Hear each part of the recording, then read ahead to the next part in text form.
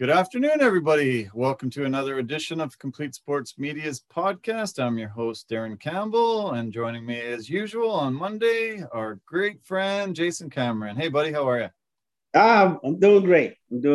I'm chilling, relaxing, and I'm looking forward to our talk today. Nice. Yeah, me too. I've been anticipating it all day. I want to start with a little bit of sad news, though. I usually don't want to start with sad news, but it's just been weighing on me. It's just been grinding me, and I just feel like I need to talk. Maybe you can be my therapist a little bit, and we can figure this out together. Okay. I just had a really rough day the other day, and I'm sure you probably can't empathize with me because you've probably never been there, but I don't I have some really fast rules that I don't want to break, and I just have lived my life that way. I've really wanted to always abide by, sort of a code and just not really breaking it. So I feel really just gutted that I broke my rule. I thought to myself, my entire life, I would never pick up dog shit. And I actually did the other day. And I'm just shocked that I stooped this low. I don't think you've ever done that. I'm sorry that I left the group that we're talking about. But I actually stooped to that level, and I actually picked up some dog poop the other day from my girlfriend's dog, and I don't know, I feel shame. I feel really bad shame. How big was the dog? Not too big. It's not too big. Luckily the poop wasn't too big. It was big enough, but it wasn't monster. Yeah. Okay, so you dodged the bullet there, my friend. So that's pretty good. Yeah. So when you were walking the dog, I'm just gonna try to figure out the situation. So you're walking the dog with your girlfriend. I wasn't walking the dog. No. Oh, no. But that it was just did it just go in the house? Was it in the house? No, luckily he went in the backyard, but I wanted to go and sit in the backyard on my laptop and enjoy some sun. Just kind of chill and take advantage of the sunshine. But there was some logs out there that were attracting flies like crazy, and I was like, I don't want to sit amongst these logs, so I gotta pick this up. And I just contemplated driving away and going somewhere else with my laptop, and I just agonized over it for hours, and then I finally just did it. And so I could sit in the backyard and in peace.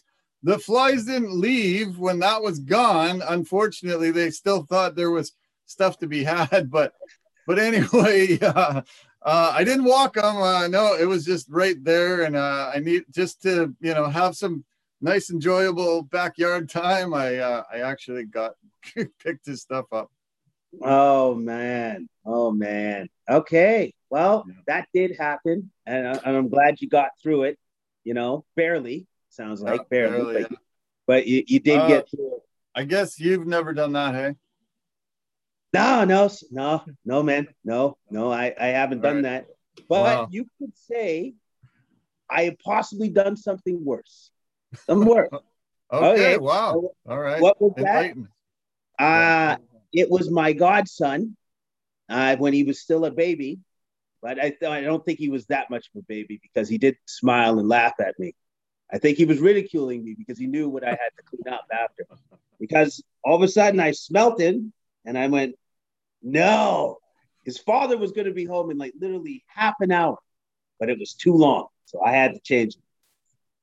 I've never seen anything like that before, and I never want to see anything like that ever again.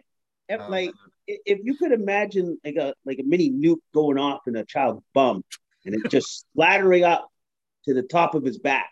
Like it was like right around his neck. I don't know. No. I don't like I was just like, how is this the thing? And he's laughing at me and he's pointing his finger, going, you gotta clean that up now. It was hilarious to me. Oh man. Well, baby. But yeah, that Oh, was gee. not a lot of fun. So I hear you. I actually empathize with you because I've done something far worse. Wow. So yeah, luckily Well, you don't have to do that. no, I've done that. Our friend, Mr. Vesa Rantanen, when I went to Finland, I was there. I often woke up much earlier than he did. He was a late riser. I think maybe he was strategically doing that while I was there, but the kid would wake up and I kind of felt sorry for her, I didn't want her to have to subject herself to being awake in that for, situation for a few hours. So, yeah, so I changed her most mornings, gave her a bottle, and she actually went back to sleep most mornings. And so yeah, I feel your pain. I had to subject myself to that before, but I don't know. I think this dog thing was worse, man. I don't mind doing that for a human being, but for a dog, like, come on, it just felt wrong, man. It felt so wrong. Will you do it again? That's my next question. No, you I will. don't think so. No, I think that was the one and only time. I think that was the one and only time. Okay. Well, you heard it here first. The first and last time Darren will ever pick up dog poop. All right. All right. I look forward to, yeah. Yeah. I hope I never have to start a podcast off like that again, but I needed some therapy.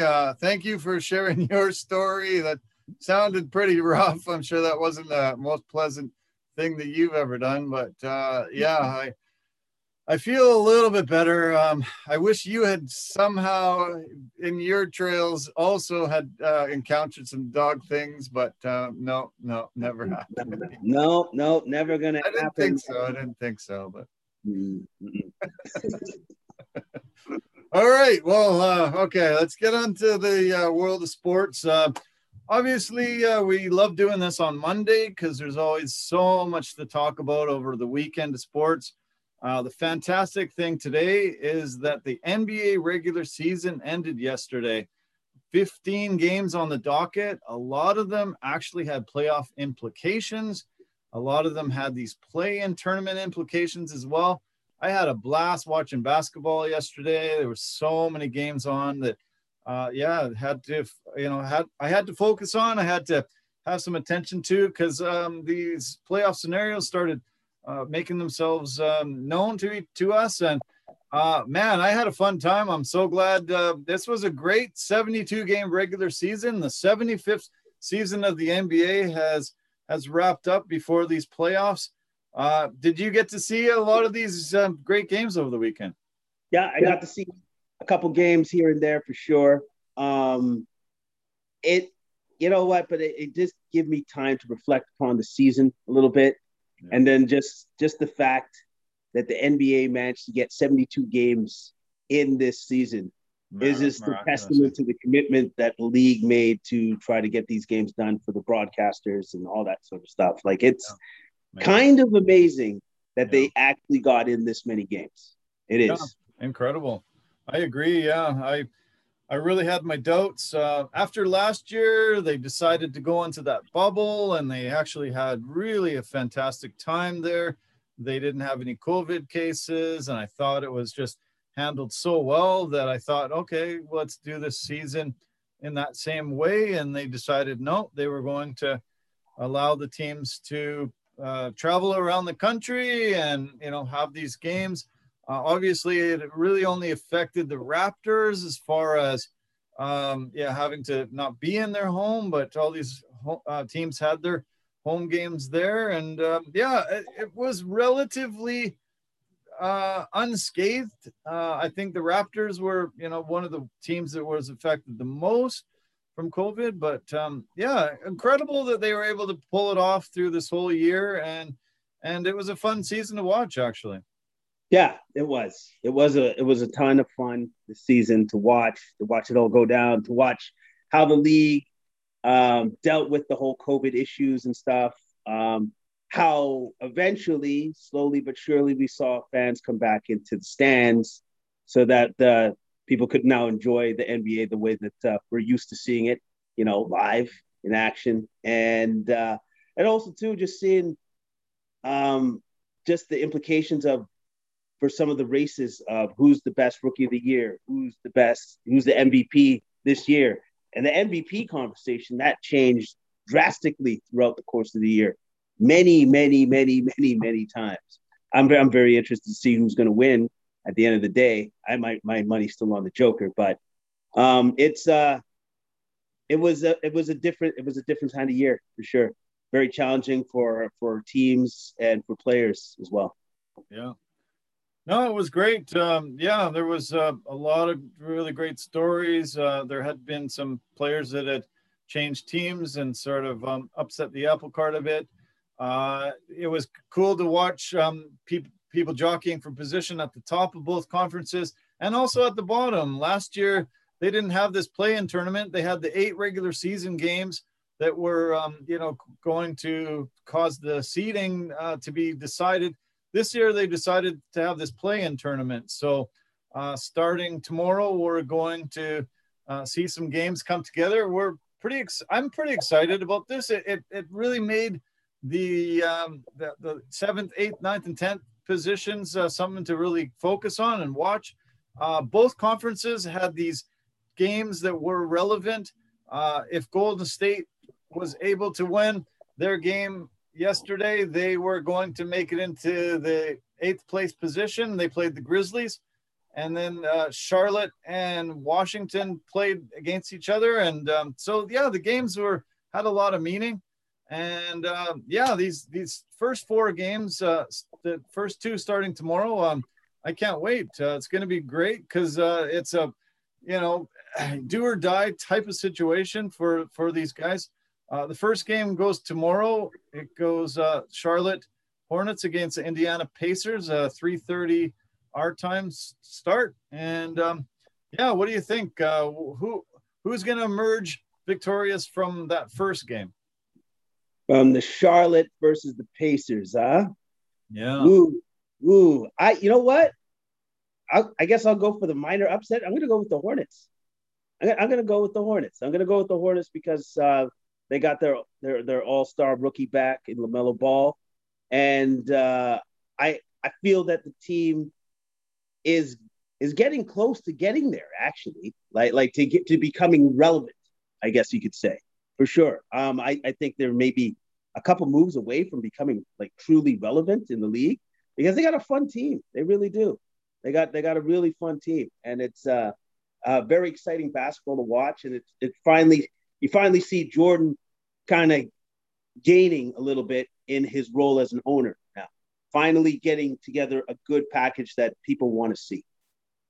Yeah. You and I talked about Jordan and your love for Charlotte long ago, and this has been an exciting team and a lot of weapons. And you never know who's going to emerge on a nightly basis, who's going to be the go-to guy.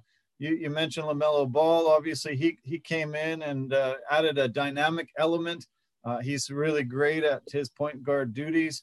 I see Charlotte, though, they go into this play-in game. They've lost 5 in a row. They're 3-7 in their last 10.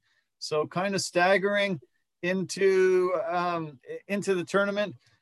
Only 15-21 away from home. So they have to go into Indiana, who's they've been 5-5 in their last 10. They won their last game. I don't know. I guess I'm going to lean towards the Pacers. I think Pacers have been through a lot over the years. It's fun. It's weird to see them struggling this much this year, but they have been hit by the injury bug. Brogdon, that's been a big loss for them. He's not been healthy recently. I'm picking the Pacers to beat the Hornets in this one. I think it's going to be a great game and a lot of fun to watch. Our second game tomorrow goes the 8th place Wizards play the 7th place Celtics. And I think actually there's going to be an upset in this one. To me, the Wizards have somehow put this all together. Russell Westbrook being on that historic triple-double run. Celtics lost Jaylen Brown. That was a huge loss for them. And they just don't seem to be able to mesh properly together. But I see the Wizards taking this. What are your thoughts? I agree with you. I think the Wizards are on a high. They have momentum going behind them, clearly, with Russ's triple doubles and the fact that his triple doubles do mean something, because like their record for the last 20 games was like ridiculous. It's one of the best in the NBA. So and also too, the Celtics just don't seem to have that chemistry going on.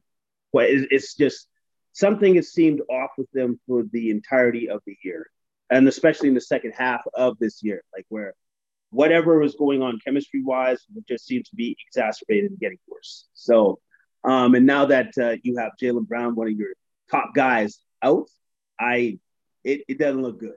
It doesn't look good for the Celtics. So, yes, I agree with you. I say the Wizards come in, and I think they put a hurting on the Celtics. Yeah.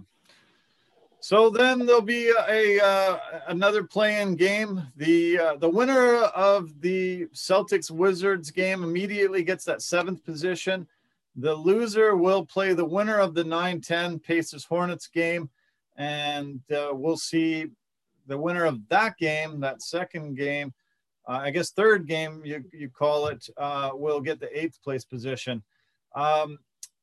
Whoever gets 7th, 8th, it's going to be a really, really tough go, because we see the 76ers, they won their conference championship first time since 2001. Fantastic year at 49-23, 8-2 in their last 10, 29-7 at home. So deadly team at home. Amazing 31-11 record in the conference. So whoever finishes 8th is going to have to face the Sixers. And then Brooklyn ended up one game back in 2nd place. No picnic there. We've got the big 3 all healthy, seeming like they're back. And one of the teams are going to have to face them. So great that you're going to get in, but whoa, you're going to have to face some very, very, very tough competition immediately. Yeah, that's your gift. That's what you win, is you get to play one of those teams. That's awesome. But yeah, I'm with you. Like that is some tough sledding for sure. I think it kind of goes without saying. I believe I know how those series are going to end. I think 76ers push on. I think the Nets push on to the next round. But hopefully, whoever comes 7th or 8th can actually make a series of it, maybe win a game, win 2. But I would say that would probably be the max of what they're able to do with those top 2 teams in the East. Yeah. The 2 series that we know are already set have the Bucks 3rd place, 46-26 on the year, facing off against the Heat, 40-32 on the year. The Heat pulled a big upset on Milwaukee last year, and had that historic run in the bubble where they went to the finals and faced the Lakers. Do you see the Heat being able to upset the Bucks again? It's possible, but I don't think so. And I think, and I've alluded to this before on this podcast, and I'm going to say it again. I think the major difference this year with the Bucks as opposed to previous years is Jrue Holiday. I think he changes the whole dynamic of that team to an extent that now they have championship aspirations. I think he makes that much of a difference for that team. And with him on that team, I believe the Bucks now have the capital to push past the Miami Heat. I think Miami's going to give him a big run. Bam Adebayo seems like a big Giannis stopper. I think he's got the ability to force Giannis to put it in the hands of others. I think Jrue Holiday it was a fantastic addition for Milwaukee, and just his defense alone is very, very crucial and very key to shutting down many of the elements of the Heat. I don't know why the Heat didn't play so much better this year, coming off that bubble run. They just seemed like they had figured it out, all the pieces in place. I was disappointed in much of their year this year. They struggled a lot. They do come in winning 8 of their last 10 and playing quite well finally. But yeah, I think Milwaukee finally pushes ahead, has the elements they need. I think they probably do win that, like you say. So yeah, can't wait for that one. The other series that's quite a surprise has the Knicks and the Hawks. Hawks were terrible last year, so the Knicks have been terrible for many years. Knicks were able to actually get in 4th place in the Eastern Conference. They'll have home court advantage on the Hawks. They both finished with the same record, but Knicks had the tiebreaker. They both go in 7-3 in their last 10. The Knicks are on a 3-game winning streak. The Hawks are on a 4-game winning streak. Man, this is going to be an incredible tight battle. Randall might swing the favor a little bit in the Knicks, but yeah, where do you see this one playing out? I think this is going to be an excellent series being played. I think actually out of this first round, this could be a 7-game series. Yeah, could be. I teams are super close in talent, and I think you're right. I think the swing may go to Julian Randle's way because of him, because of that player. This is tough. This is tough because I also want to say that for Atlanta, Bogdanovich has been playing unbelievable basketball right now. Like his shot has been sweet, nice. Yeah, this is good. This is a very tough series to see who comes out on top. Because I could easily see the Hawks coming out of this as well. But I'm gonna go with the Knicks. I think Randle is the difference maker in this. Yeah, Randle's the only Knick to ever have 25 points, 10 rebounds, and 5 assists in a season average. Incredible year for him. Even into an MVP type of conversation at times this year. He's been just phenomenal. RJ Barrett had a bit of a down year last year. This year, he's been just really phenomenal, very, very solid. Derrick Rose coming in there. Tom Thibodeau turning this franchise around, giving them relevancy. It's great to see the Nets and the Knicks both, really at the top of this conference, and super fun. I love what the Hawks did in the offseason with Trae Young, being such a dynamic rookie last year. They just didn't have the pieces, but they go and get Capella. They got Bogdanovich. They put a lot of things together. And I love when teams really, really surround themselves around these young guys with a lot of veteran presence and a lot of guys that can, bring it through the year. I love the Hawks. I love watching them. They're a fun team to watch. And this series, yeah, man, I think it has all the elements of a long 7-game drawn out series, and it's going to be a huge battle. It's going to be fun. Oh, no, it's going to be fun. Like, especially out of all the series in the Eastern Conference, this is the one I think that'll be the most entertaining to watch. Yeah. Okay, let's turn to the West. We've got the play-in games start Wednesday in the West. The Spurs and the Grizzlies face off 4:30 Pacific, 7:30 Eastern on Wednesday. I think the Grizzlies, take this, in my opinion. The Spurs have been relevant and great for so long on a very long playoff streak. We saw Tim Duncan make it into the NBA Hall of Fame this weekend induction ceremony. But I think the Grizzlies are the new guys on the block, and I think they have enough to knock off the Spurs in this one. Yeah, I agree with you. I think the Grizzlies have more star talent to push through than what the Spurs have at this moment. And I just think that the Grizzlies have more. They have more than what the Spurs currently have. And I think that's what will get them through to the next round. And then the late game, somebody that's a game that's a lot of people are anticipating. A lot of excitement was like, wow, the Lakers have fallen this far down the standings because of injuries. And we get to see Steph against LeBron. LeBron called Steph the MVP in his opinion yesterday. A lot of hype going around this game. Do you see the Warriors having a chance to knock off the Lakers in this one? Yes. Yes, I do, because Steph Curry will be playing, and whatever he does can be just magical, mythical, like a legendary. Like if he has one of those games where he's just on fire and he's hitting 10 or 11 threes, anything's possible.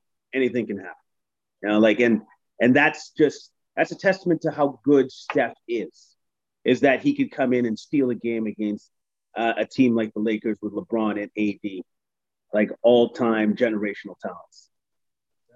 Yeah, he stepped up yesterday. He usually takes a lot of time off in a game. He typically only plays, 30, 32 minutes. He played 40 minutes yesterday, 46 points. He passed a 2,000 point barrier for only the second time in his career. And he won the scoring title for the second time in his career. 2015, 2016 was his last title. The only other guy to win a title at his age or older is Michael Jordan. So elite company he goes into. Just an amazing year for Steph. So fun to watch. You and I have been talking about him almost every single podcast. This has been so great. And I would love to see him continue this, get a victory here, get himself in the playoffs, and give them an opportunity to have a full series to see what he can do. It's gonna be fun to watch. Yeah, because as I've said before, in the beginning of this year, it's kind of all on him. All the defenses is keyed on him, and guess what? It doesn't matter. It doesn't matter. It doesn't matter that you're keying on him. It doesn't matter that you're trying just to stop this one dude. That one dude is so good that you can't stop him. You can just try to contain him, try to mitigate just how much he does score on you, because he's going to score regardless. So hopefully he doesn't have an offensive explosion of 40 to 50 points, because now you have a real problem. Maybe you can just keep him at 30, because and that's what you're looking at. That's what you're looking at. Hopefully we can just keep the guy at 30. Yeah, well, that was his 11th game in the season with 40 or more points. He just had to get only one bucket yesterday to beat Bradley Beal for the scoring title, securing that 8th spot. He becomes only the 4th player all time to have multiple scoring titles, multiple MVPs, and multiple championships. Jordan, Wilt Chamberlain, and Kareem Abdul-Jabbar are the only guys in that conversation. So immediate Hall of Fame. We know it now. There's there's definitely no question about it. Golden State has won 6 in a row to make it into this play-in tournament. And it's so great. I've got lots of Warrior stuff up here. I don't want to have to take it down for weeks and weeks. Hopefully they can win. Let's see who they will possibly face off against, though, if they do make it into these into the top 8. The Utah Jazz won their regular season championship, first time in their history. They had the best record. Very, very, very tough team. Incredible defense. They've just had a phenomenal year. Only lost 5 games at home the entire season. Just nudging out the Suns by 1 game. So it's either the Jazz or the Suns. I don't know. Obviously, Golden State's undermanned, but do they have a chance against either team? No. I'm just going to be honest, man. Just no, because with the Jazz, you got a team in top 5 in offensive efficiency and defense of efficiency. So, you know what? Like, there's no weakness in the Jazz's game at this point. And I believe they're averaging like hitting 16 threes a game, which is, again, tops in the league. And then the Suns, with Chris Paul leading the crew and Booker having a sensational year, I don't see the Warriors being able to get past any of those 2 teams because of the fact Steph is amazing, but when you're encountering those 2 teams at that level, he doesn't have enough to get him over the hump to push forward. Like if he had Klay Thompson, well, then this is a different season altogether. But unfortunately, he doesn't have his partner with him at this moment. Okay, what about the Lakers? They've won 5 in a row to get into this play-in game. They didn't want to get in there. LeBron said somebody should be fired for bringing up this thing at all. They ended up finishing the same record as the Mavs and the Blazers, but tiebreaker puts them down in 7th place. If the Warriors do beat them with Steph going off and maybe scoring 50 or so, could they lose to the Grizzlies or the Spurs? The Lakers, no. I'm no. I'll give Steph the chance that yes, he can beat them, but the Lakers are not going to lose to the Spurs or the Grizzlies. No, that's not going to be a thing because I don't believe LeBron would even consider that being a possibility. So it's not a possibility. So right at the very end of last night's game, I think only about 5-6 minutes left in the game, LeBron went down. Tweaked his ankle again. I heard the biggest sigh I've heard in basketball history. I think all the Lakers fans were so scared and so worried. You and I, actually, we've been talking about LeBron, and I said LeBron's going to get hurt this year. They're playing him way too much, and he's susceptible to an injury at this age. He had that high ankle injury, and it put him out for so long, so long. The only reason why the Lakers are in this position is because of the injuries they had. Do you think LeBron could possibly get injured though in these games? They're going to try to have to play him 40 to 48 minutes. He's going to be in there the whole entire game. If he gets hurt, boom, they could be out.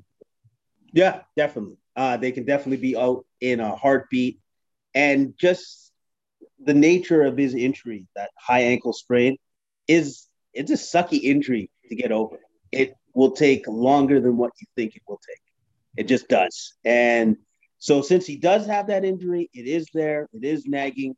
It's very possible that through one of these games, 1 or 2 games, whatever he ends up playing, that he could re-aggravate it to the point that he can't play. And then if that does happen, I don't know if you can depend on Anthony Davis to get you to where you need to go until he's able to play again, that being LeBron. And also too, there's nothing to say that Anthony Davis doesn't hurt himself too, as well, because he's been dealing with a number of nagging injuries as well. So they're banged up for sure. And it's going to be a very hard road for them to get through these playoffs without sustaining more injuries. Yeah. So okay, we're predicting the Lakers and the Warriors are going to be the 2 teams making it in here. Do the Lakers have a shot, beating this whole entire Western Conference, going on this run over 2 months? I don't know. Can the Jazz and the Suns beat the Lakers? If the Lakers stay healthy, yeah, for sure. But these nagging injuries, they've been cropping up all year for these guys. I don't know. I think there's the Lakers are ripe for an upset, and they won't be able to repeat as champions this year. Yeah. Like there's a lot of things that conspired, unfortunately, against them this year to make that more reality than it's ever been. They do have the potential to beat these 2 teams, whatever team that may be, the Jazz or the Suns. They do have that, but they've experienced a lot of hardship and injuries and stuff. And there's nothing to say that they'll be able to continue to play in every playoff game. And then that's the thing right there. And then these other 2 teams have basically had their starting rosters for the entire year. So they have continuity. They know how to play with each other. Whereas these guys are coming back from injury and they're trying to relearn how to play with one another again, where they're already a step ahead. So it's possible, but I don't think it's likely. That's where I'm at. Home court advantage won't be with the Lakers finishing this far down. They won't be able to be a home team at all through these playoffs. It looks like the matchups that are already established. We've got the Nuggets and the Trailblazers, and they played yesterday. Trailblazers smoked them. Played really great, very solid. Dame Lillard is playing out of his mind these days. And fantastic year for him as always. Can the Blazers beat the Nuggets? Before I would say no, they couldn't if Jamal Murray was healthy. Now that he's not healthy, it's a lot closer a series than what it would have been for sure. I I'd say that the Trailblazers have a shot. I got a chance, but Jokic has been playing exceedingly well since the injury to Jamal Murray. So you still have to contend with that guy. And I don't think Nurkic is enough to guard him one-on-one. You need to throw more people at him. And if you throw more people at Jokic, he has the ability to dissect you apart. He will pick you apart like he's like Peyton Manning out there and just be like, oh, that guy's open. Why would you do that? You shouldn't double team me ever. Like it is like that. So a very interesting series to watch. I'm going to go with the Nuggets. I'm going to go with who I've been ranting and raving, who's going to win the MVP, which I still believe. I think I'm going to go with Jokic. I think this is his turning point where he makes that leap to, yes, I'm a star, but now I'm a bona fide superstar because I can lead my team through this first round without my guy, without my running mate or my partner. And if he can do that, then yes. But at the same time, I really have to mention this. You can't discount Dame time. You just really can't. If that dude has the ball in his hands at the end of the game and he has a chance to win, well, you better guard him at 40 feet out because he'll take that shot and he can hit it. Yeah, no kidding. Yeah, he's as lethal as Steph is from outside. And, he's great. I think it's going to be an amazing battle with Nurkic and Jokic. I think, Nurkic is a very great big man himself. I think he'll give him a lot of fits. Even when he's off the floor, Enes Kanter, I think, is a great center and has ability to do a lot for them. I think the Blazers have a lot to offer, and I think it's great. Jamal Murray is a huge loss for the Nuggets, and I think the Blazers are going to push this to 7, and I think Dame can take the series. So I'm putting my money on the Blazers. Let's see how they how it pans out, but. The other series that's set is the Clippers and the Mavericks, and it looked like the Clippers tanked to get into that 4th position, so they didn't have to face the Lakers early on. Was it a good move? We'll see. You and I have talked so much this year. It's going down to, can they exercise the demons of a bad year last year in the bubble? Do the Clippers have enough? I think they're better than the Mavericks, so they probably will win the series. But was it wrong of them to try to tank to keep the Lakers on the outside until later on in the playoffs? It could be actually a pretty strategically savvy move on their part because they just made the road to get to the finals easier on themselves. Yeah. So, I you know what? One of the rare times I'll probably ever agree with any team tanking, but this actually kind of makes a lot more sense for them to tank the way that they did because now they get to play the Mavericks, and it's a team that they've already played in the playoffs, and they know how good Luka is. So maybe their approach to this particular series is like, well, let Luka get his, and then we'll shut everybody else down, right? And then make the series even easier because Luka's going to get you 1 or 2 games just because he's Luka Doncic. And that's it. And that's something you'll have to be willing to say, all right, well, he's going to get us 1 or 2 times. Just as long as he doesn't get us 4, then we're going to be good. So I firmly believe the Clippers come out on top of this particular series just because they have the better team. Now, if the Mavericks actually had a healthy Porzingis and he was playing like how he did with the Knicks, this is a different series altogether, but unfortunately, he's not playing at that level yet. A lot of people say that the Lakers seem more vulnerable right now because LeBron hasn't been playing. They're banged up, and they, don't have cohesive team play right now. So they're a little more vulnerable early.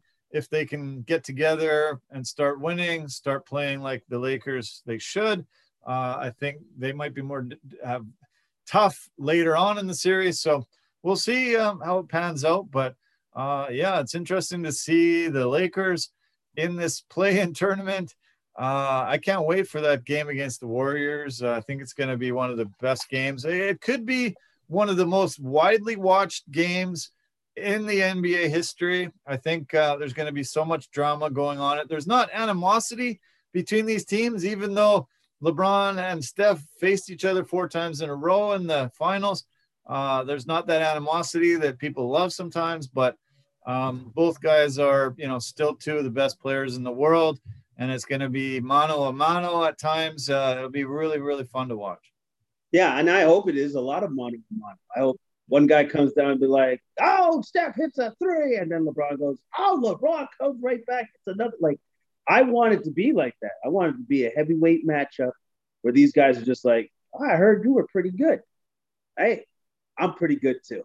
And then they just go at it. They just get after each other. I think that's great. I think it's great for the game, great for the sport, like especially when those competitive juices start running between 2 of the greatest that we've ever seen. I hope we're in for a treat. I really do. No, it could be one of the most fun games ever. It's going to be great. It's pretty cool that it actually ended up happening. There was anticipation on it lately, but it actually occurred. So, yeah, so it's going to be a fun week. I can't wait. I can't wait for the playoffs to start. I can't wait for all the matchups to be decided. These 6 games in this play-in tournament over the next few days are going to be super fun. I think it adds an element that I think the NBA should go to year after year. I know they did this for COVID purposes, but I think it adds excitement at the bottom of the conference, and I hope it continues on and on. Yeah, it just gets people just a little bit more invested than what they already were.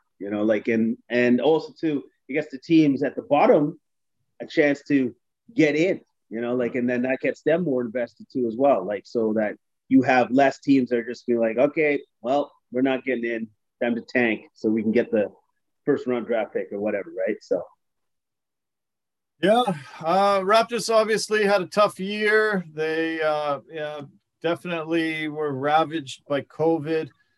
Just didn't seem to have the horses this year to pull it off. Finished 12th, 27-45.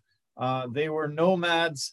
They were on the road, the entire year, really, playing in Tampa Bay. They lost 9 of their last 10, 7 in a row. Started resting a lot of the guys at the end and playing some of their younger guys to see what they had. There's a lot of talk now about what do they have to do and how they have to pull it off. But there have been some people saying that the biggest need for them to do is get Masai Ujiri a new contract and make sure the architect of this championship team and the team that has been so good for so long has to be put under contract so he can move forward and figure out the pieces he needs. Do you agree that that's their biggest off-season signing that they have to do right away?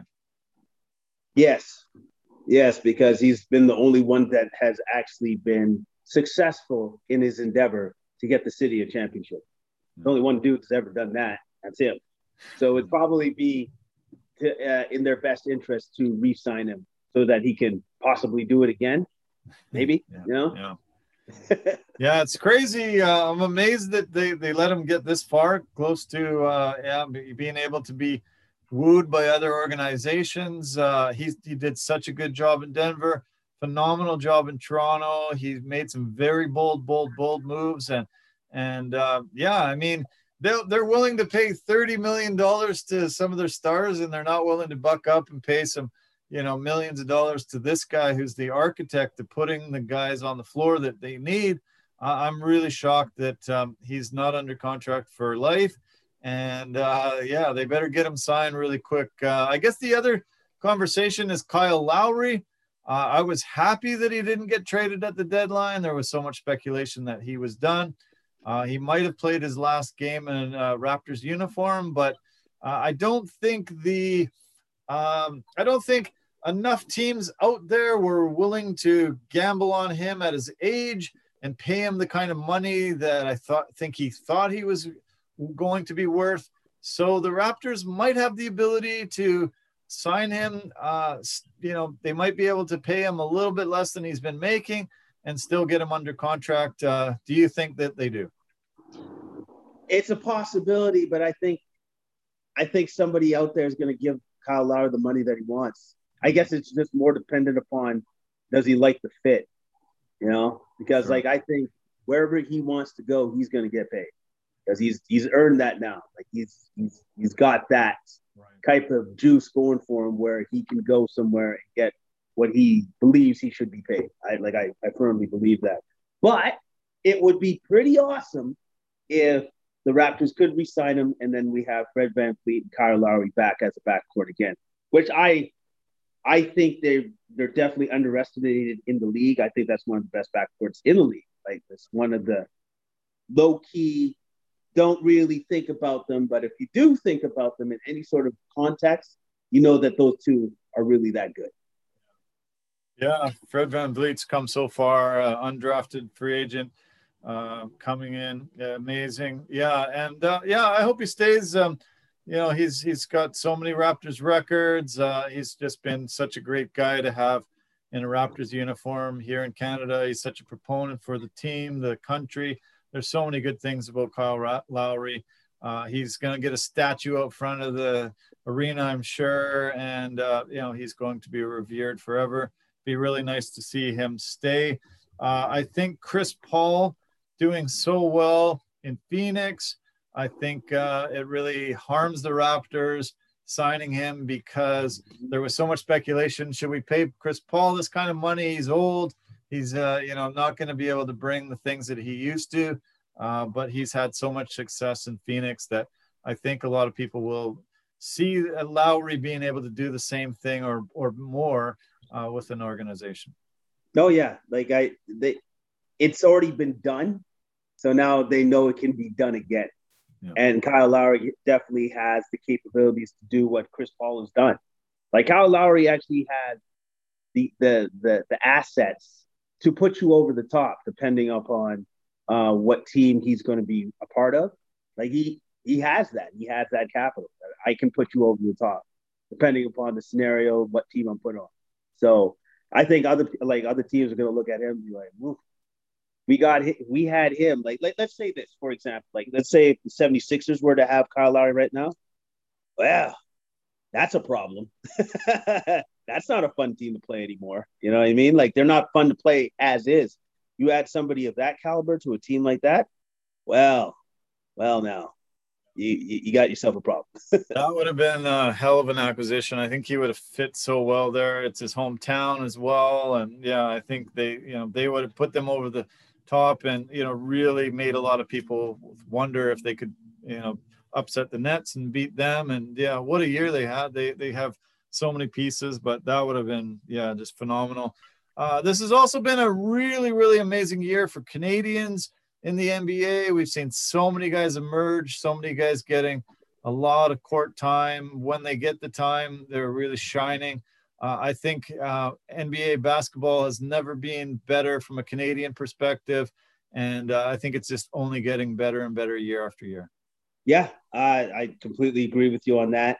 And then if our talent here gets better, that means that our national team gets that much better too as well. Like, with the development of these guys in the league, then development of our team, our national team, is just that much better. So as far as I'm concerned, as long as we keep getting more guys in, then we're just going to get more out of it, especially on the national stage. And then maybe at some point in time, we can actually contend for a medal, if we continue going on our trajectory that we're going on right now, the future looks bright, and it's not out of the realm of possibility for winning a medal if this continues on.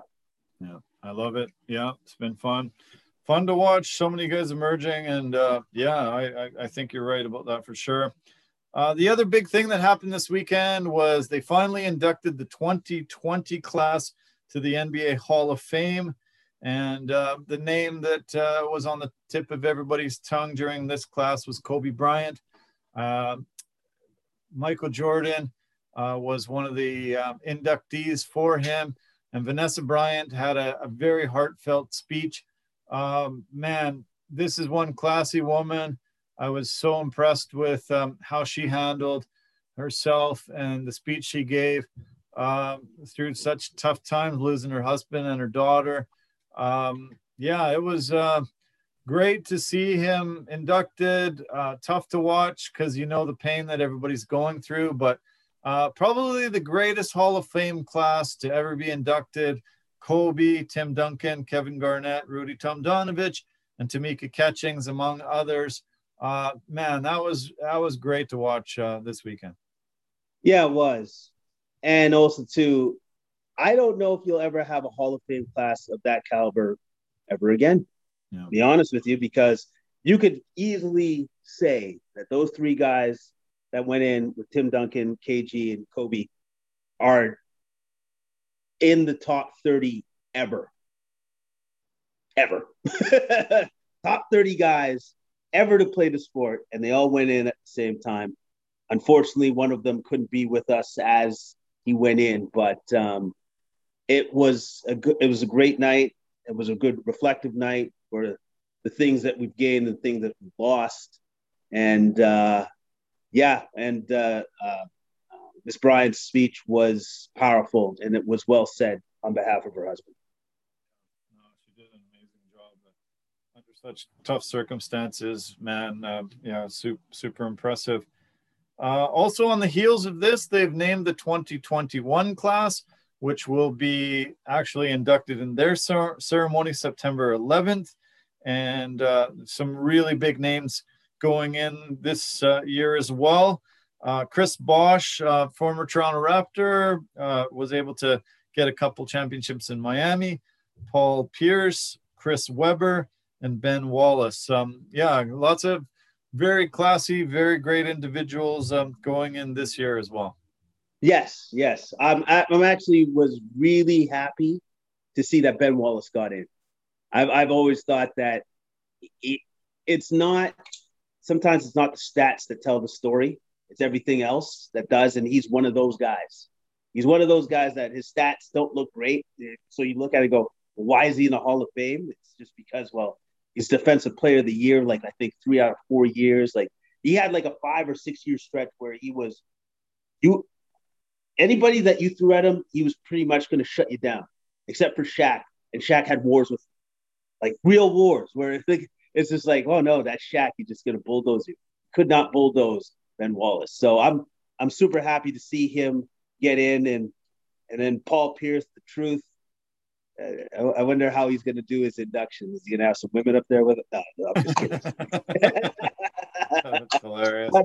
But it's a strong class. Not as strong as this one, but it's still good. It's good. It was cool to see Bill Russell's being inducted as a coach. Bill was the first Black coach in NBA history, first Black coach in North American sports, and the first ever to win a title. Everybody talks about his amazing career as a player, but phenomenal trailblazer as well in the coaching realm. He was a player coach his first couple seasons. He won 11 titles in a row and then was able to take over from a legend there and continue Boston's superiority. And pretty neat to see him inducted as a coach too. It's deserving. And then also too, just from all the superlatives that you just gave him, all the things that he's done for the game. I think it's great that the league always pays it back to those that trailblaze for them forwards. And that's why this guy's always at the finals games. That's why he always hands over the trophy to the winning team and stuff. That's Bill Russell has done so much for the league just by being himself that, you have to honor that. And then that's one of the ways that they've done. So now he's not only in as a player, but as a coach as well. And that can be to a more deserving man. And they just gave an award. Kareem Abdul-Jabbar they will be giving an award for social justice champions, given out to somebody that displays that. I was really happy that the NBA has decided to name an award and name it after one of the best humanitarians to ever live.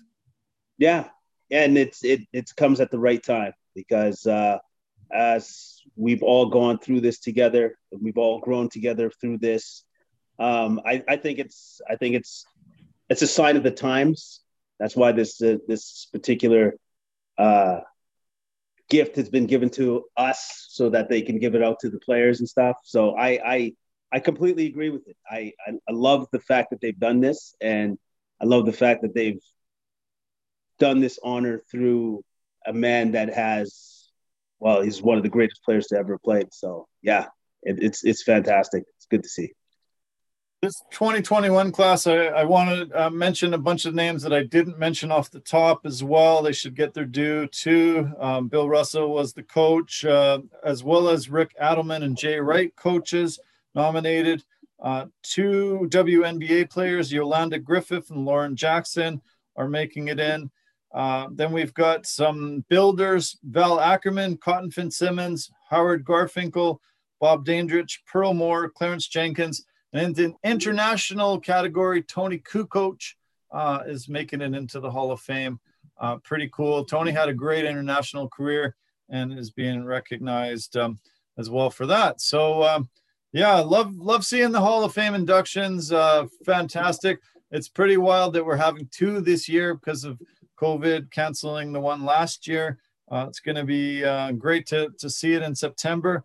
I also want to do the media category too. Michael Wilbon, Mike Breen won in their respective categories. And inside the NBA, there are four guys on the panel are now Hall of Famers in their own right for their broadcasting prowess.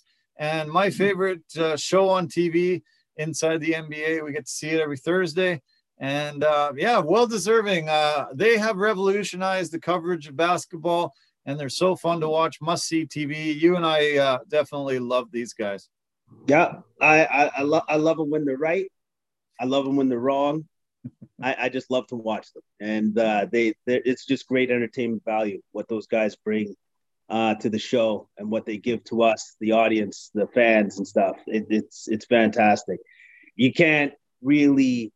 That's a hard thing to replicate, and they were lucky to strike lightning in a bottle for this time and this for all of us. And it's fantastic that all of them were up there. And as I was talking to you before we started, that Ernie's been doing that thing for 30 years, man. 30 years. And like what a ride, what a roller coaster. And for it to develop for it just being him, and then being Kenny the Jet Smith, and then Chuck, and then Shaq, and to build it to what it is now, like it's just awesome. It's just a testament to how good the show is now, and it had the potential to get to where it is. You know, like it truly did. But you had to have the right guy to mesh with these basketball personalities, these icons. And Ernie was the right guy. He's one of my favorite all-time broadcasters. Oh, he's just amazing. He really is. Oh, he set the bar so high. He's so respected, and he's just amazing. He is such a great host and so fun. He's perfect for those three personalities. The way he's professionalism, and he's able to, be very jovial at times, and he just adds so much. He deserves to be in the Hall of Fame for sure, and such a great honor to see. And I'm amazed. 30 years. When you said that to me earlier today, just blew my mind. I had no idea that it had been that many years now, and he's held it together. And as they've added the new stars, man, yeah, the show is just something that you can't miss. If you're a fan of just laughing, watching guys have a good time, talking about sports a little bit, but talking about life, tune in. I think you'll become a fan, even if you're not a basketball fan. Inside the NBA is just the best show on TV. Yeah, I completely agree with everything that you just said. It's just that good. It's just genuine. Like that's kind of what jumps off the screen to me, is that these guys are completely genuine. They truly care about one another, and they truly care about what they're talking about. They love the game. Yeah. Yeah, so, okay, we went pretty long on NBA basketball, but, yeah, historic regular season, amazing play-in tournament coming, playoffs start the end of the week. We needed to talk a lot about the NBA today, but I'm glad we did, and it was a lot of fun. Why don't we shift to UFC 262, held in Houston, Texas this Saturday. Great card put together. We were going to see a new lightweight champion after Khabib Nurmagomedov had decided to retire. They decided to make this fight between Charles Oliveira and Michael Chandler. And I am so happy that Oliveira won. I didn't think Chandler deserved this title shot this soon. He came from Bellator. Sure, he was a champion there for a few years, but I didn't think he had paid his dues enough to get into that title contention already. But Charles Oliveira, man, what a tough guy on a 9-fight winning streak. After the longest fight, the longest amount of fights to find himself in a title challenger elimination fight like this. Great to see him finally put the strap around his waist. What a battle, what a war, what an incredible finish. And the new champion, Charles Oliveira, the 11th undisputed lightweight champion in UFC history. Pretty historic moment, and I loved every minute of it. I've never seen anybody with that much joy winning the belt. Like I've never seen that before. Like he was truly like all the joy that he felt at that moment was a testament to all the work that he put in to get to that point to win the belt, to win the strap. And I got to be honest, man, it didn't look good. It didn't look good at the beginning of that fight because Oliveira came out hard, calf kicks, very technically savvy, but eventually, like Chandler, what was it? He went for that guillotine choke, and then I believe Oliveira slipped out of it, had his back. Chandler does the slam, and then pretty much kind of powers out of the leg lock, right? And then just starts pounding on Oliveira, all the momentum going into the second round was on Chandler's side. Because he rocked Oliveira. It looked like, oh my goodness, like once the second round starts, Oliveira, this might be it. Then he comes out, guns a-blazing, pretty much. And Oliveira was just the technique, just how technical that left hook came in. And that's what turned the fight. Like it turned immediately. Where here I am thinking, I think Chandler's going to take Oliveira out to, no, I guess the fights are going to be over. And Oliveira's going to win. It was awesome. It was awesome. Amazing. Yeah, amazing to finish the round in trouble a bit in that first round. Went into his corner. Somehow his corner was able to, pull the right strings, tell him, how to come out. And he came out and had Chandler out 19 seconds into that second round. Incredible comeback and phenomenal. He just put Chandler in so much trouble, and Chandler just wasn't able to stand anymore. Finally going down, the referee comes in, and Dan Miragliotta pulls him off. Oliveira's the champion. And I bet you if you gave every single person that was watching that fight an ability to make a bet right at that moment, 98% of the people would have bet on Chandler. But Oliveira turned it around, and 20 seconds later, he's the champion. And it was a spectacular finish. Yeah, it was. It was spectacular, and it was well-deserved for Oliveira, who has been grinding for so long. He's been grinding for so long, and everybody always feels like there's that guy down there that's really good as well. I wonder what will happen if he ever gets a shot. Well, this is what happened when he got his shot. Capitalized, got the belt. Now the next question is, who does he fight next? Because everybody that he gets the honor of fighting next is super tough. Any of these fights, probably for the next 3 of his fights, none of them are fun. None of them are fun. Not one. So I'm very curious to see who gets the next shot at the champ. Could be Gaethje, because he kind of makes a lot of sense. I don't know if it will be him. I don't know if they'll wait for whoever if the Poirier-Conor fight still is a go-ahead. I believe it is, hopefully. But if they don't go with the winner of that, then it has to be Gaethje, as far as I'm concerned. This was the most fights to ever to be in the UFC to win your first undisputed championship. That was his 28th UFC fight. He beat Michael Bisping, who had won his belt at 26 UFC fights. Rafael dos Anjos, 18, and Max Holloway, 17. So amazing to see Oliveira after 11 years in the UFC. He struggled a little bit in his career. I think he was in the wrong weight class, possibly. But once he went on this roll, 9 fights in a row, look out. I think, he's going to be favored against pretty much anybody. You mentioned the Poirier-McGregor fight. Yeah, we hope it happens. It'd be nice to see either one of them get a shot at the belt. But yeah, Gaethje's right in the mix there. If they want to put it on before Poirier-McGregor are ready, the winner of that one, I think it'll be a heck of a battle. Gaethje's been great recently, and it was a record $4 million gate, the most ever for the Toyota Center, 16,000 plus sellout. They kept showing tons of celebrities, lots of great athletes, lots of big names in the crowd.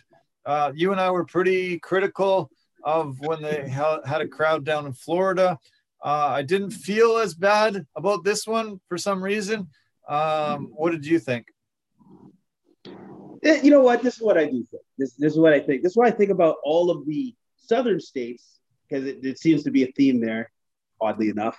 So the southern states are putting these on. Are they actually tracking the numbers, or do they care?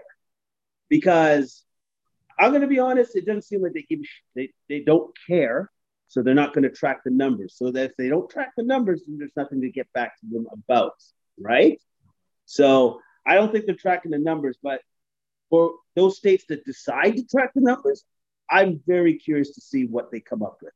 Because I know that obviously they're way ahead in their vaccinations, which is awesome, which is hopefully where all of us are at some point in time, sooner than later, right? But at the same time, it doesn't mean that if you have your vaccination shots that COVID is done, it's annihilated. You can't catch it. You are immune. No, man, it doesn't happen like that. It doesn't work that way. So I'm just, as we've discussed, is it too much too soon? It might just be, but if they're not tracking the numbers, we'll never know. But for those that are, I'm very curious to see what the results are going to be. I really am. Yeah.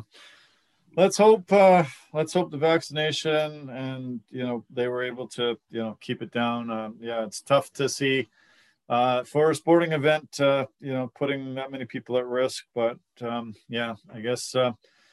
I guess we'll see how it pans out down there. Okay, why don't we touch base on a few of the other fights? The co-main event was really a non-fight in a lot of ways. Tony Ferguson was super overmatched, was not able to mount really anything on Beneil Dariush. Tony Ferguson, it was, at the peak of this weight division for many, many years, and has been one of the toughest guys to ever fight in the lightweight division. But 3 tough, really brutal losses in a row. A lot of people starting to ask the question, should this be it? I hate when people want to retire somebody early. I hope it's not the end of him, but tough to see a guy go from 13 wins in a row to 3 losses in a row, and in pretty brutal fashion. Yeah, but against like the cream of the crop, the upper echelon of that division, right? And also kind of a little worrying that he's been beat the same way twice now. Once in dominant fashion by Oliveira on the ground, and again by Dariush with more of a positioning type attack, but still effective and kind of shut him down. And also too, I think what was that second round where Dariush put that leg lock on Ferguson? He's not going to be fighting for a while.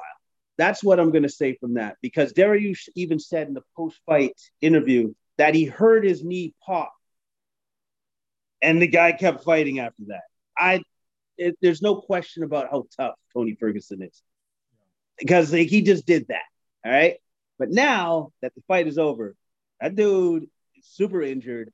He won't be fighting for quite some time. So at least he has time to sit back and think like what his next steps are, because obviously the UFC is not going to tank his contract or anything like egregious like that right away.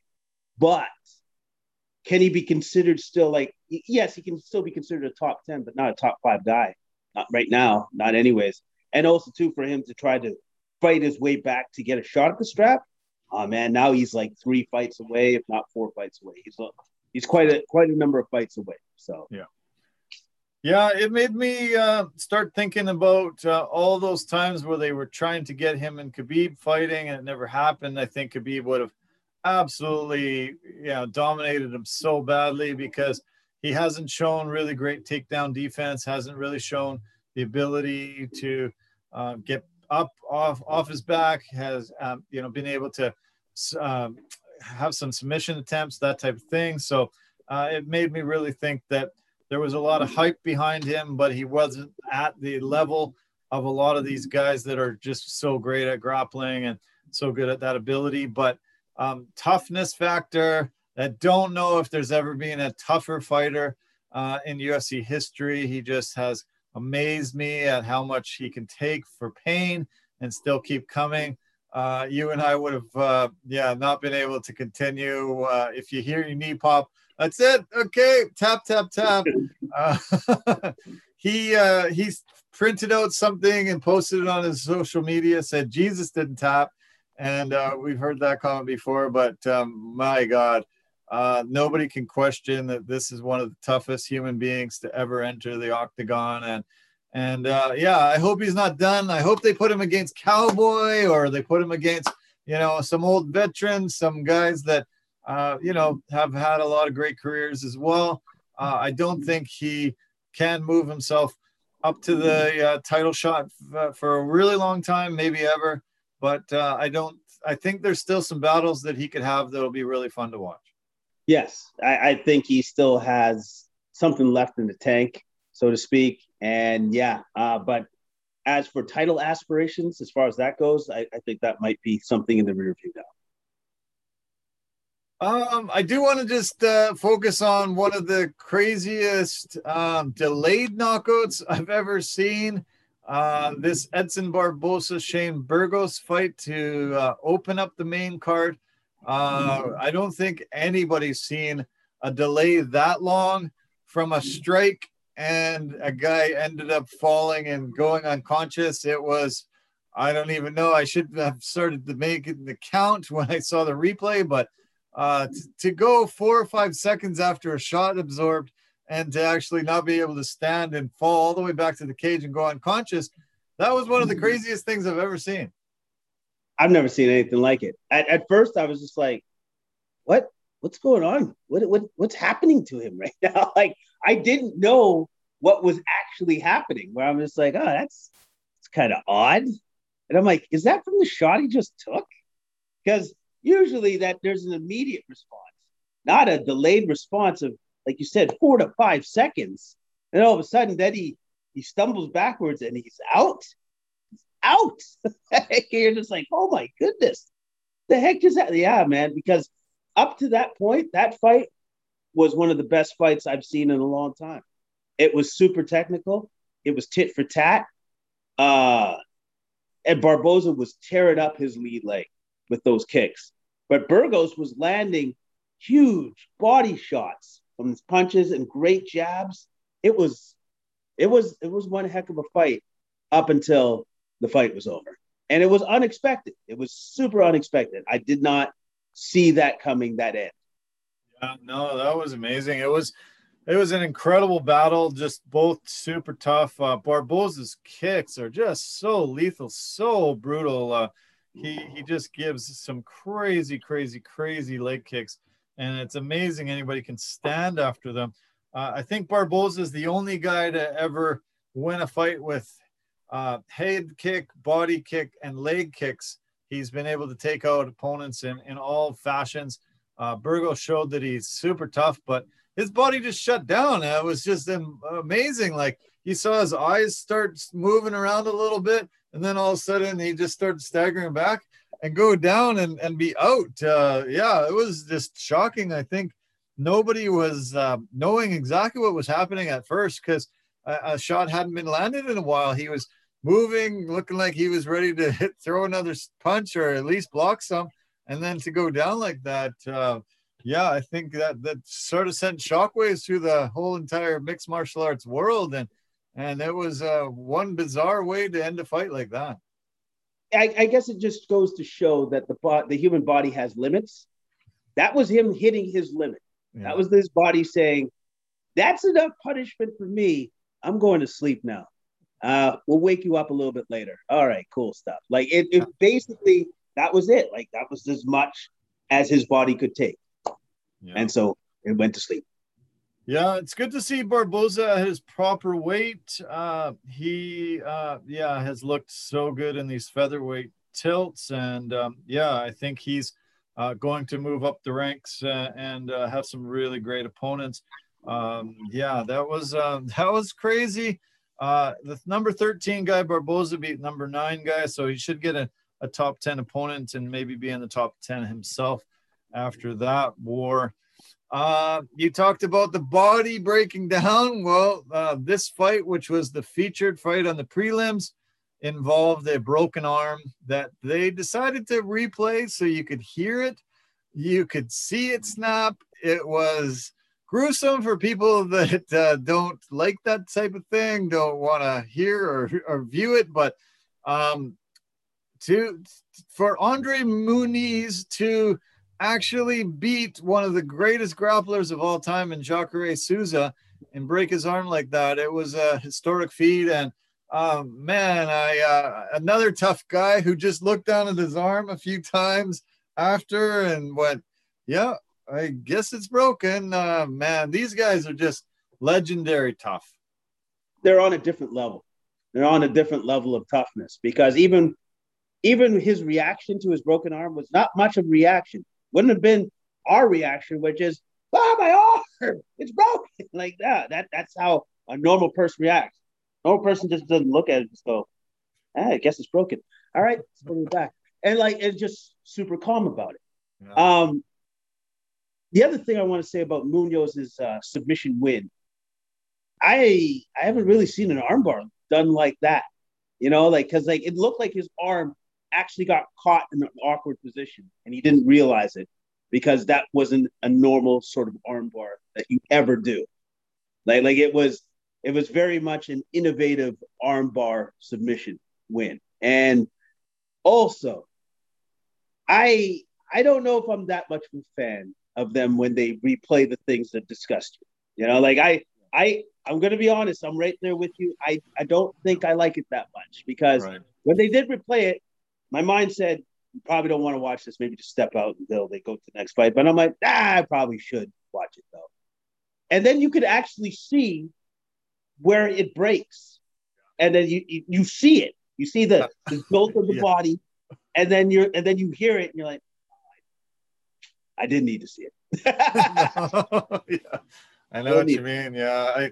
I remember Joe Rogan saying, DC's not watching right now. DC's looking away. DC's not. He doesn't want to see it. He was doing play-by-play commentary on DC's reaction to it. So, I think unfortunately these things happen.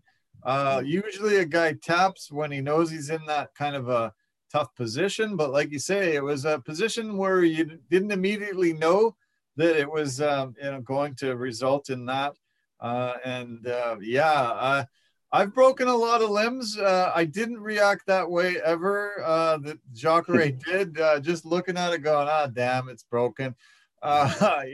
Crazy toughness, crazy finish, and I saw the replay many more times than I need to see.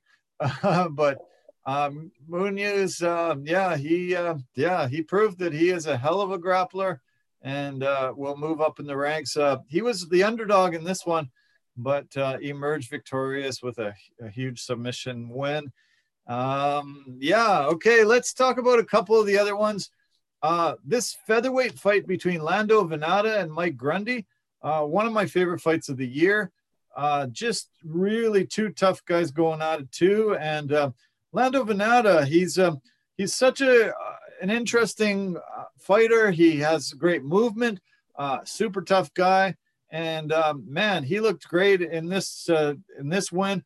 Grundy looked good too, but what was the final number? He only landed 3 of 20 takedowns that he tried to put on Venata. 3 of 20. So the takedown defense from Venata is second to none, and super impressive victory for him. Especially against Grundy, who his wrestling caliber is right up there. It's one of the best in his division. And so with him stuffing every takedown attempt, super impressive. And that actually was the point that got him the win. That was it right there. And then I love Venata. I love his striking style because it seems effortless. Like it matches who he is. Like sometimes when it comes to strikers, you got to strike the way that you are. Like it's kind of like it's almost like a personal thing on how you strike, because then that it kind of shows people this is who you are as a striker or as a fighter. And the way that he flows with the strikes is it's amazing. He's creative and he's clever with the striking. The thing I do want to point to about this particular fight, though, was at the end of the fight, it was a split decision win for Venata. Brutal. What are you talking about? Yeah, brutal. The one judge had Grundy winning 30-27. I got big old question marks there. And that happened a couple times on this event with some of the judging. That's unacceptable. You cannot have that. You cannot have that. 30-27 for Grundy? What were you watching? What fight were you watching? Yeah. It was terrible. Yeah, there was some very questionable judging on this card. I received some text from our friend Scott Holborn. He was only watching the main event, and he couldn't believe that there was terrible decisions on the card. And I said, oh, yeah, it's been all night. There's been some really questionable ones. That was a horrible, horrible decision for a judge to give it 30-27 Grundy, because, yeah, he didn't win these rounds at all. So it was really shocking. And I'm hoping these athletic commissions can weed out these guys that make these terrible choices, and we don't have to talk about it and just be shaking our heads. Like split decision in this case was just so wrong and just, not cool at all. This person shouldn't be judging fights if that's the way they saw that one. It was bad. Yeah, no, that was horrible. That was horrible. And like whoever was the judge for that particular, you're done. I don't want to see you again. Later, yeah. Thanks a lot for your contribution, but I think you should go find another employment, please. Yeah. Lando Venata is one of Scott Holborn's favorite fighters as well, and I recommend, if you want to see some really amazing fights from Lando Venata, one of the fights is against Tony Ferguson. Go and watch that fight, and it was an epic war. One of my favorite fights of all time. Incredible battle. Lando's fun to watch, and I'm glad he's doing well. He has moved down to 145. I think that's a better weight for him, and he said it was one of his easiest weight cuts that he's ever made. So he's been able to figure out his nutrition, his the proper weight cutting measures. And I'm glad to see him do well. And I really enjoy watching him fight. He's a lot of fun. Let's touch base on a couple others. This battle between Jordan Wright and Jamie Pickett was everybody's consensus early fight for one of the fights of the night. But Jordan Wright was the better fighter on this one. Man, did he ever put a licking on Pickett? It was an impressive battle for the Beverly Hills Ninja. What did you think of this one? Man, it was crazy. Oh, it was over pretty quick. And especially when Pickett had him up against the fence. It reminded me of Travis Brown with the elbows to the side of the head. I remember that was the first time I saw that position and then saw how advantageous it could be for the guy that's standing up. And I was like, oh, I wonder why more people just don't do that. So that's what Jordan Wright did. And that was the beginning of the end for Mr. Pickett. Because once he threw those elbows, he wobbled them, threw some knee strikes to the head, and then it was over. Like it was literally over. The first minute, I think, in the round one. And then yeah, man. So Jordan Wright comes back with a triumphant victory after his last loss, which was to the special guy that did the spinning back kick. You know who I'm talking about. I do, yeah. I can't remember his name right now, but anyways, he lost to that dude, and now he came back for this win, and it was impressive. Pickett unfortunately left his head exposed. Once he took an elbow or two, I think he should have tried to eliminate the clinch there, and but once he buckled him, got him down with some strikes and just kept at it, and man, he wouldn't stop until ref Kerry Hatley pulled him off. It was just a super impressive knockout, and wow, Jordan Wright is back. Okay, why don't we just talk about the Antonina Shevchenko, Andrea Lee. Antonina's got the big name being Shevchenko, and a lot of people suspected she was going to win. She goes in as a favorite, but Andrea Lee is one tough girl, and got the submission win right at the end of the second round. A really impressive performance by her. It was a very fun fight to watch. I thought Shevchenko was going to win, but Andrea Lee said no chance. I'm the better fighter here. Yeah. The first round I thought was pretty close between the two, and then the second round, once Andrea Lee took her down, kept her down for the entirety of that round, where Shevchenko was trying to fight off either the triangle choke or the armbar submission, and eventually one of them sunk in, which was the armbar submission. But I couldn't imagine trying to fight off submissions for 4.5 minutes straight, which is pretty much what Shevchenko tried to do. Almost got there, but since we're going on the topic of submissions or broken arms, she might have had a broken arm too as well from that submission. So I don't know if you saw just how far back her arm went. Unnaturally so. That's what I would say. It looked unnatural. So I don't know if she also suffered a broken arm from her submission, but a great win by Andrea Lee. Didn't expect her to pull it off, but if you give yourself that much time in the second round to try to pull off the submission, your chances of winning are pretty good. Yeah. The fight bonuses were $75,000 for the first time ever. Usually they're $50K bonuses. I guess Tony Ferguson said, Dana, please put them up to $75K. I want to win this bonus. I need the money. So Dana said, okay, for this one, we're making $75K bonuses for everyone. Charles Oliveira got the $75K bonus, and Barboza and Burgos won fight of the night. They both got $75K as well. And the very first fight of the night had Christos Giagos beat Sean Soriano in a submission win in the beginning of the second round, and he gets $75K as well. Hopefully they actually keep it up at this level going forward or soon, because it changes from 200,000 to 300,000. I think the UFC can afford it. I would like to think that too. I would, but Uncle Dana's Uncle Dana. He don't like giving out money for no reason whatsoever. So this might be a one-off. It's unfortunate as it may be. It might be a one-off, but then again, it might not be. I think that the chances of that being a thing are extremely low, because Uncle Dana doesn't like giving money to anybody except himself. So I don't know, but it would be great though, because I think the fighters have earned it. I think they've earned the chance to make 75,000 instead of 50,000. especially with the new deal that they now have with Venom, which is apparently a more lucrative deal that was supposed to be for the fighters, especially.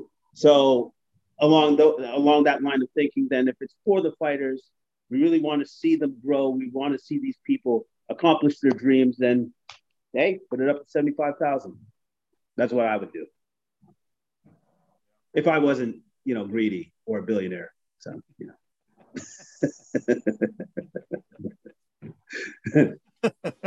Okay, good point. Yeah, very good point. Good. Yeah. Well, it was a heck of a card. A lot of fun things to watch.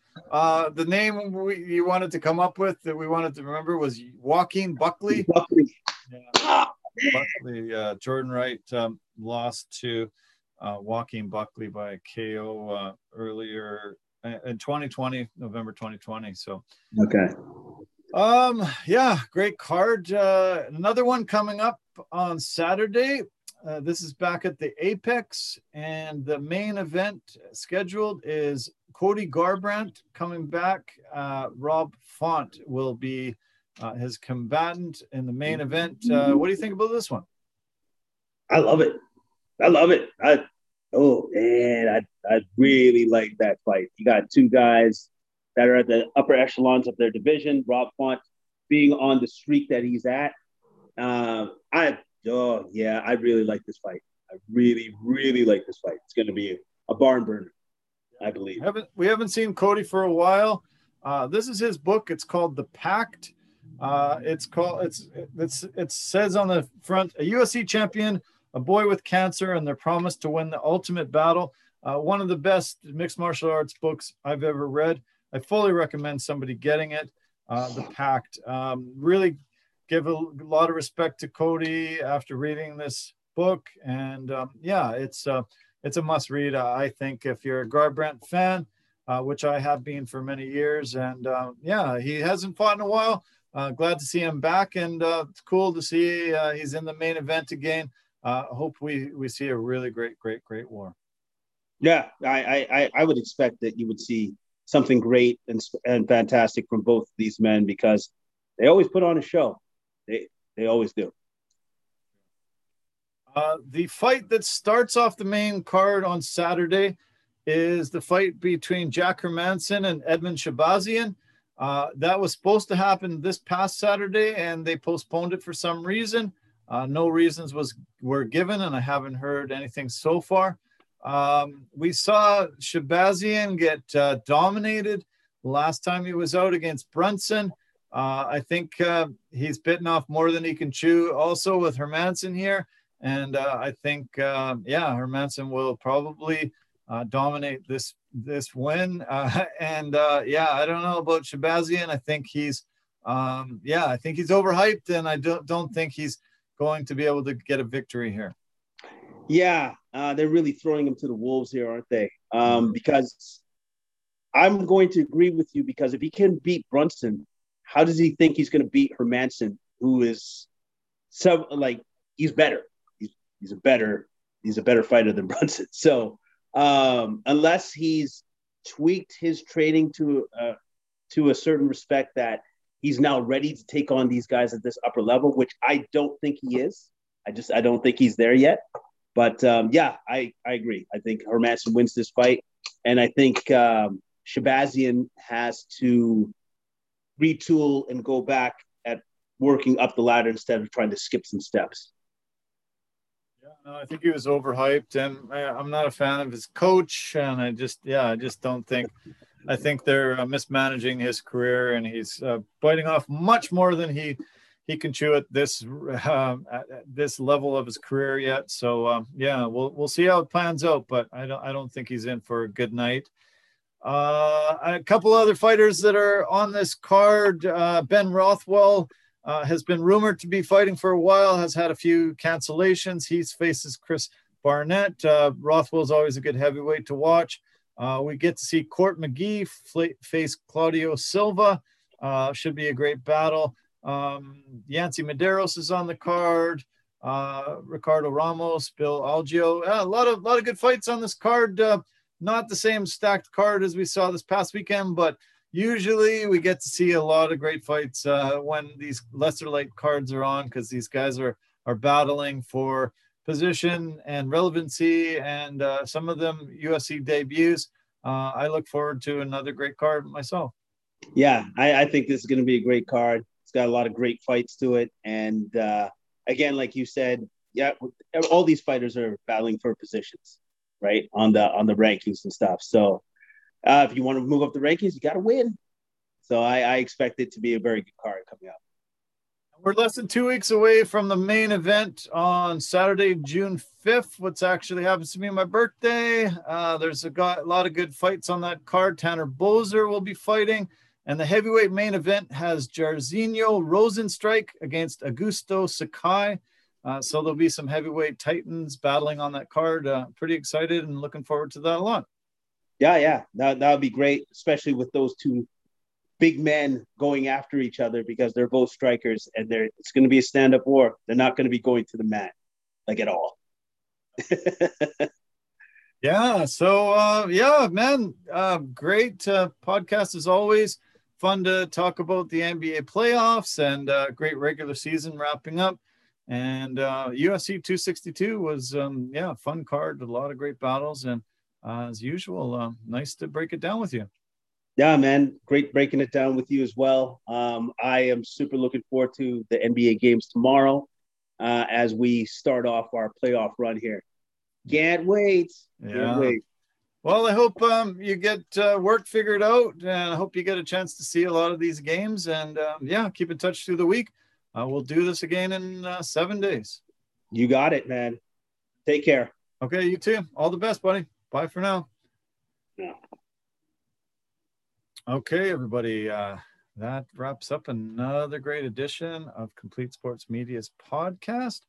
I need to address our partners and sponsors, and I'm going to pull up our website to show you Anchor, Verbero, Pampas and Possibilities, and Forever Living. Anchor, fantastic partner and sponsor for Complete Sports Media. They've been great at posting on multiple podcast platforms. Go to anchor.fm and they will be able to help you create a podcast. Verbero, the hockey equipment and apparel company, industry leader in technology, performance, and value. The V350 stick is a must to get if you're a player.